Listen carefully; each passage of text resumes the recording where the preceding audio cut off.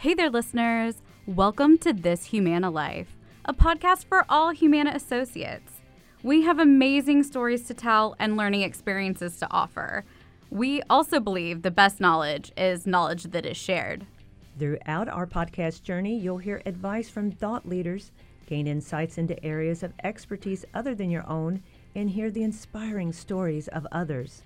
This production is made possible with the support of the Women's Network Resource Group and by the dedication of our core team. I'm Tara DeLucia. I'm Carmen Pantoja Evans. I'm Brittany Lemaire. And this podcast is produced by Melissa Nichols. We're looking forward to hearing what topics are important to you. Join the conversation in our Buzz group by visiting go/THL.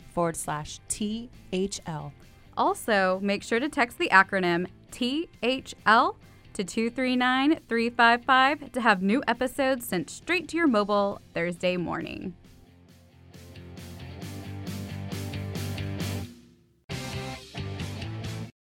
So I wanted to go back to something you said earlier about the doors opening and the roles you've had. Clearly, you've had a great journey within Humana. But you said two things that caught my attention. One was you talked about networking within the HR space. Mm-hmm. So I wanted to talk to you about how important you feel that is in terms of new opportunities. Mm-hmm. And then the second thing was that you wanted to develop a new onboarding program, which shows me that you were really thinking outside of the box and maybe outside of what was being asked of you. So can you talk about how both of those pieces have helped with different opportunities within Humana? Great. Okay, so I'll start with the onboarding program. So at the time when I left pharmacy, I was a people leader. I had different types of roles under me, and we were surrounded by people. So we had some folks who were pharmacy technicians, some folks who were pharmacists, some folks who were data analysts, all across the board. And we didn't have a singular language. So, you know, a lot of people talk about the Humopedia. It used to be that directory of all terms. So one of the interns who came in through pharmacy, I asked her to do a pet project for me. And there were 175 acronyms used just within pharmacy. And if you weren't a pharmacist, you wouldn't know some of those things. And so just something as basic as like, what is a formulary? What is a rebate? What does a trend look like? You know, what do we do? How do we make decisions? And so it was really just sort of a schematic that I put together to say, if someone's new into pharmacy, what does it look like to work here? Who's the leadership team? What do they do? What do you do?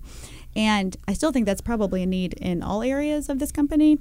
But at the time, because I was leading a team and they were asking me those questions, I was like, okay, well, maybe I can position it and someone else will take on this task. I really was trying to give it away to someone else. But when I started talking about it and having conversations, I think the pharmacy leadership team, they were very supportive and hopeful. I just think there was a lot of work at the time. And so one of the people I trust there, who's one of our great well-being champions, she said to me, you know, I think you might want to talk to some people in HR and see if maybe they're thinking of breaking out special onboarding programs for different groups. And I said, oh, okay, I'll do that. Where do I start? And so she knew one name, and that's the one person I contacted. I said, hey, I'm thinking about, you know, this onboarding program, not really sure who to connect with in HR. Do you mind if we connect and you can give me some names? So that was my first step in the process. And that was big for me. I have a strong fear of rejection, I think, in general. And so for me to just sort of reach out and be vulnerable and say, I don't really know what I'm asking you, but I just want to know what you do and how do things happen and all the stuff. And by this time, you know, I'd already been with the company for 6 years, so you'd think I had some understanding, but I really didn't, because I'd only been in this one area. And honestly, I didn't really network that much outside of my area at the time. And so I met with her, and she said, you know, I kind of see what you're saying here, and I have nothing to offer you, but I know somebody else who kind of knows about onboarding, and so she connected me with him. And so I met with him, and he said, oh, this is a good idea. You know, if anything ever transpires, I'll let you know, and great. Okay. So then he said, but someone else you might want to talk to who's moved around the organization a lot is this other person. Oh, okay, great. So the one thing I would recommend around networking is, even if you meet with one person, maybe at the end of the conversation to ask, who else do you think I should meet with? And I think then the thing about folks at at least associates here, they're very open to tell their story and how they got into this place and what they've learned and who they've talked to. And so the third person I met with, she just shared sort of her experience with me, and that was kind of where it ended. So it was actually the very first lady I connected with that I told you about is the one who told me about the opening in HR, which I never would have met her had I not kind of put my arm out there and said, hey, like, I need help. I don't know what to ask. So that is something that I learned. But I recently went to a conference, and there was a whole session on rejection. And I'm a board member at the YMCA. And so one of the things we have to do is fundraise, which terrifies me in general. And so I thought, this is great because I need to learn how to just be rejected. And the gentleman who was talking was just basically saying, we always think about what's the worst that can happen. We really need to reframe what we're doing and say, like, what is the best that could happen? And having this conversation, just assume that the worst is already going to happen, but what's the best that could happen if you do ask? And I'll share another quick story in that same vein. So right now I'm in a mentor program, and my mentor said, I was sharing my fear of rejection and this, fear of networking and surface conversation and the whole bit. And he said, I really encourage you to look at each person and say, that person has a purpose in my life. It may not be now, but it might be later, or I'm going to get something good out of this. Even if nothing else, I just learned to talk about myself and to give my pitch a little bit easier. So one day if you're in an elevator and someone who's really big says, hey, what do? You have it off the cuff and you don't have to think about it. And so at this conference, I actually shared this with him today, but I had to go, at these conferences, they have like a bingo scorecard, and you go around and you have to get everyone to sign it after you've talked to them at their table, which is my worst nightmare. And so I did it. I went to each one, and each table I approached, I would just in my head say, okay, this person might be meaningful in my life later. This person might be meaningful in my life later. And I would just talk to them, and they'd sign my card. Well, I ended up winning a free conference because of my bingo card. But fantastic. But interestingly enough, now that we're looking at these different clinics in different states, a lot of the groups I talk to have representation in those states. And so if I were to ever work on one of the projects where we might offer, let's say a clinic in another market, I already have a contact, which I wouldn't have met had I not gone up there and talked to these people begrudgingly. But and I've got to admit, I would never think that about you, because anytime, I'm you're my go-to person. Anytime I see someone, I'm like, hey, Whitney, because I know you're going to be the connector and you're going to be talking to people in the room. So is that a skill you keep working on? Because you just seem so full of life and able to go speak to people easy. But that's my perception. Oh, that's sweet of you. Thanks. No, I would actually say that is I think everyone is sort of a cast member, here. And I feel that way sometimes. And, when I went through the Disney experience, when we went through the Disney Institute, that's what they said, is that each cast member, once you come out, you sort of have to force yourself into a role that you may not always be naturally. And I think that is a space where I'm really trying to force myself into conversations. And honestly, it's been really neat, at least in my faith, how often just a conversation that was unplanned will, open the opportunity for prayer. You'll see me, I just pray for people sometimes, just publicly here at Humana. And, I'm not as ashamed of doing that as I used to be. So I think it's helping me in multiple fronts, not only professionally, but just spiritually, to be, more bold. And who you are, right? Right. Well, and I think that's a big part of inclusion diversity, is how do we bring our whole selves to work? And the network resource groups are built to be able to have a space where we can bring our full self. And so when we think about the different NRGs, I never think about the spirituality part, right? I never have tied that into that. For me, that is part of who I am, and I'm always so careful not to talk about it, bring it up, but it is part of who some of us are. Yeah. So how do we continue to bring that fully? It's just, I never thought about it before, but that's a great call out. And then I know there was another part of your question. Well, really, the whole question there was, a lot of times, especially in the virtual world, we have a hard time figuring out ways to move into different roles or grow with the company for a number of reasons. But things normally aren't handed to people because there is some work that has to be done in order to let those doors be open. And I think you really touched on the networking and just creating something from nothing and putting yourself in a vulnerable position, an uncomfortable position so that you can grow. I think those are huge pieces that we can all learn from and try to apply in our work lives. Okay. Yeah. So thank you. You are listening to This Humana Life with co-hosts Tara DeLucia, Carmen Pantoja Evans, Brittany Lemaire, and our special guest. Be sure to text THL to 239-355 to have new episodes sent straight to your mobile or share with us on Yammer at go/THL. I'm kind of flipping the page, but not completely. I am curious. As we've talked about earlier, you've had a lot of different efforts that you've supported, but have you ever been told no? And how did you deal with that? I have been told no. So I'm trying to think of a couple of things. So one of the things I think that for me was really important is thinking about the feedback again. So when I was doing the open enrollment surveys, one of the things that came out loud and clear is that our associates were really having trouble, even though we're sort of in the insurance business, understanding the deductible and the premium and what choices I should make.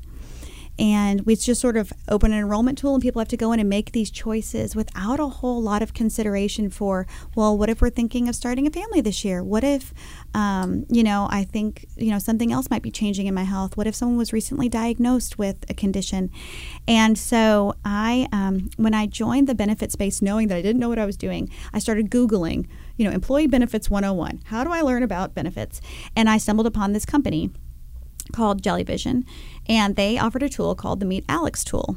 And the Meet Alex tool is a decision-making tool where it essentially talks to you, it's narrated, and it asks you questions. And it's like, so, do you think that you're going to start a family? Okay. You want to cover your kids? How many do you have? 1 or 2? Okay. You cover your spouse? Okay, great.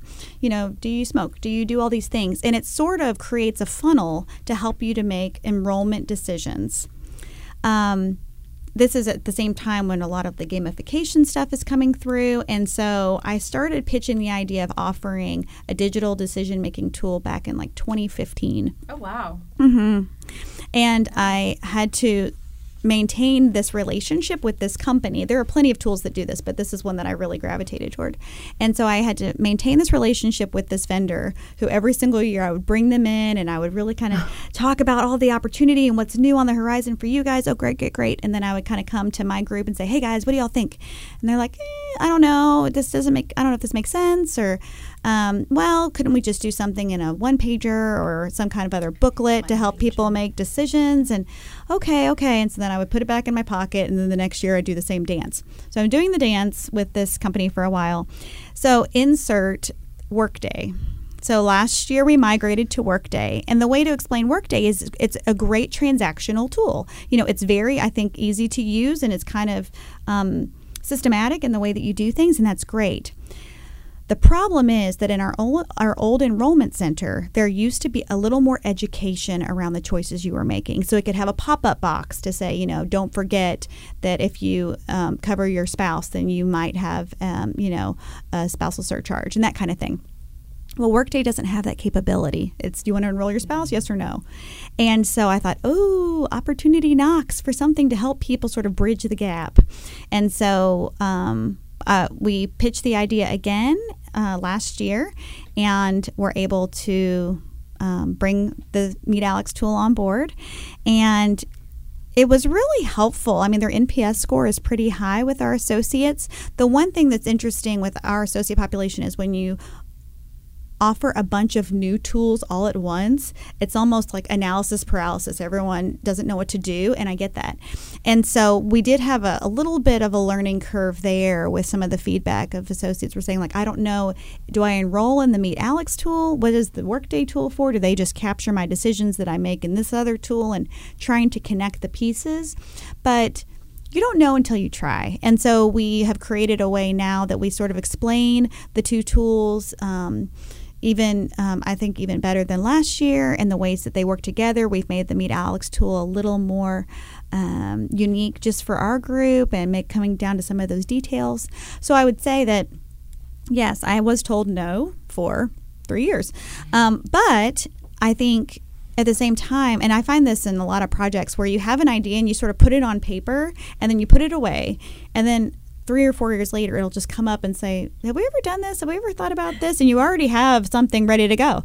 The Wellbeing Center was like that as well. I went to a conference when I had my daughter, so let's see, she's 6.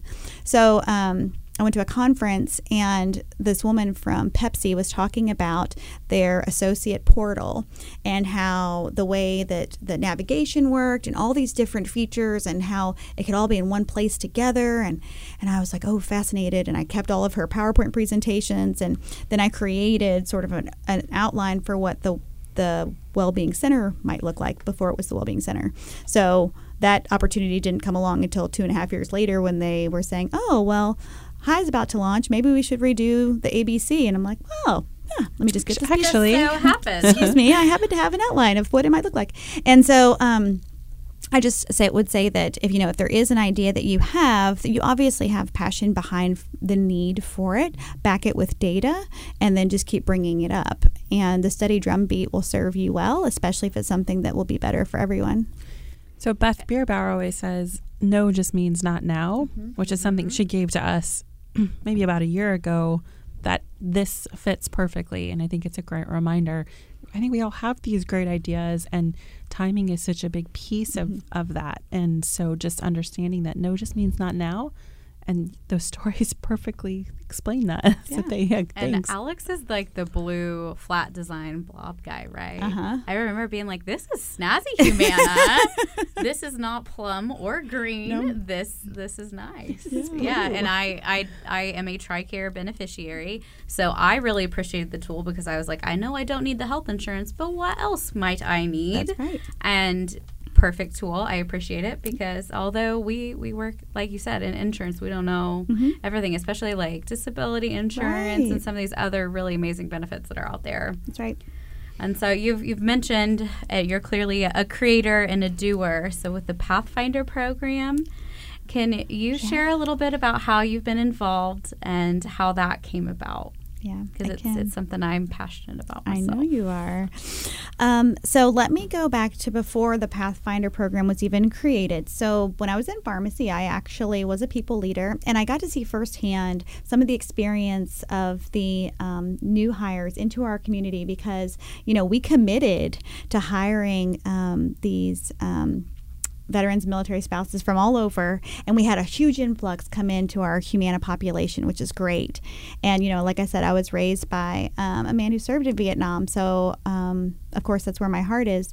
And I realized really quickly just the difference in coming into a company like Humana, where everyone calls each other Bob. I mean, you don't have like clear hierarchy. In the military, you have roles and you understand your place. And here you're coming in and your boss is named Jim and his boss is named Bob, and you call everyone by their first names. And when you walk into a room of people you don't know who's at the table. I mean, in the military, you're seated by rank.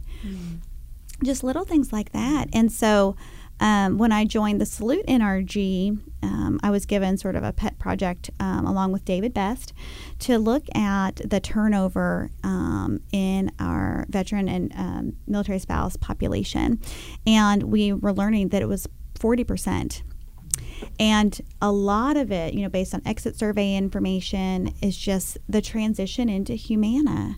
And coming from, especially if you're newly separated, coming over here and then just not knowing your place, how you fit, where you go, what are your goals? And, in the military, you have your goals are set. Here we start like 5 minutes late after the beginning of every meeting. And there are just things that are culturally different. And so we talked about, similar to a sponsorship program in the military, creating sort of a mentor program where a new hire is then paired with someone who's an existing associate who has a similar background and who can just talk you through, here, let me be a sounding board for you. What questions do you have that I can answer for you that are not given to you in onboarding? You're not going to just find out.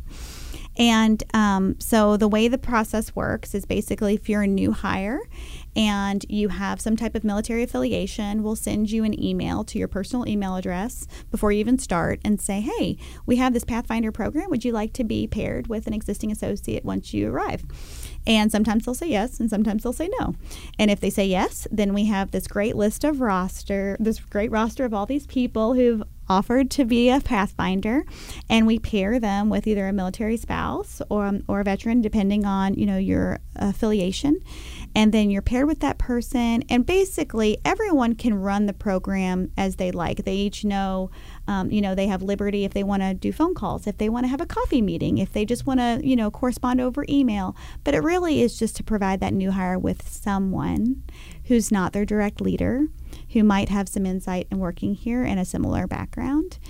We are trying still to determine an ROI for the program based on retention and just engagement scores. It's tough. Again, the workday transition gave us a little bit of pause because some of the ways we were receiving information changed, but we're working on it. And of recent, there's a supplementary program now that's in its infancy stage, but they're putting together a day one kind of onboarding program for these folks as well, where they can come in and they can learn a little bit about Humana history. They can learn about the Salute NRG, and so that's offered to these new hires as well, and they're piloting sort of this onboarding class as we speak.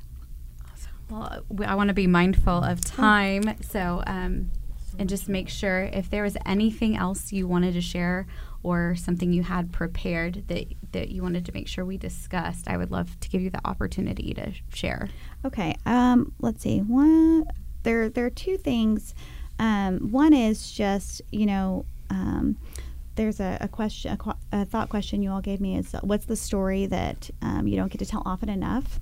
And I would say that it's probably how good our HR leadership team really is. I think in HR specifically, sometimes it comes with a bad rap. And I will say that this leadership team, Tim Huval refers to everyone who works here as each heartbeat. And that's sweet. That's what he says. Amazing. I mean, in our town halls, he'll say like each heartbeat, and he'll go on with whatever he's saying. And it's because he really does care about each person who works here. And that is just disseminated down to his team, and then the way that they are looking out for us, whether it's in the way that talent management or with AIP, the different well-being programs. So that's something I don't get to share as often as I'd like. The other thing is, the one thing I would tell people just as advice is, it's interesting. Know the characteristics about you that people often make fun of are actually the things that you do best, or that the way you provide value. So what I mean by that is everyone I know, not just my children, but my friends, my coworkers, my neighbors, they call me mom. And the reason they do that is because, not that I'm nagging, but I'm always like trying to, help people or, organize people and get people together. And so I have always sort of begrudgingly loved that term, because I feel like there's nothing better than being called a mom by others. Sounds like a servant's heart. Well, that's right. Yeah. So I would just say, a lot of people have sort of pet names from others, but instead of looking at them with some kind of disdain, just to look at it as that's the trait that you bring into the world that people recognize. And so if they're poking fun, it's really out of adoration. Yeah. That's awesome. Yeah. I love that. Yeah. Well, thank you. Yeah. We are. Yeah, absolutely. Well, we are very appreciative of you joining us, and we're really excited to see how else you impact Humana and all the heartbeats. So thank you. No, thank you all for having me. And that's it for this episode. You can share with us on Buzz at go/THL. And don't forget to subscribe by texting THL to 239-355. We want to thank you for spending time with us this week. We can use our guiding behaviors and speak up with candor to share our Humana stories through this podcast. Let's keep the conversation going together about this Humana life. Until next time, be intentional. Stay curious. And inspire others.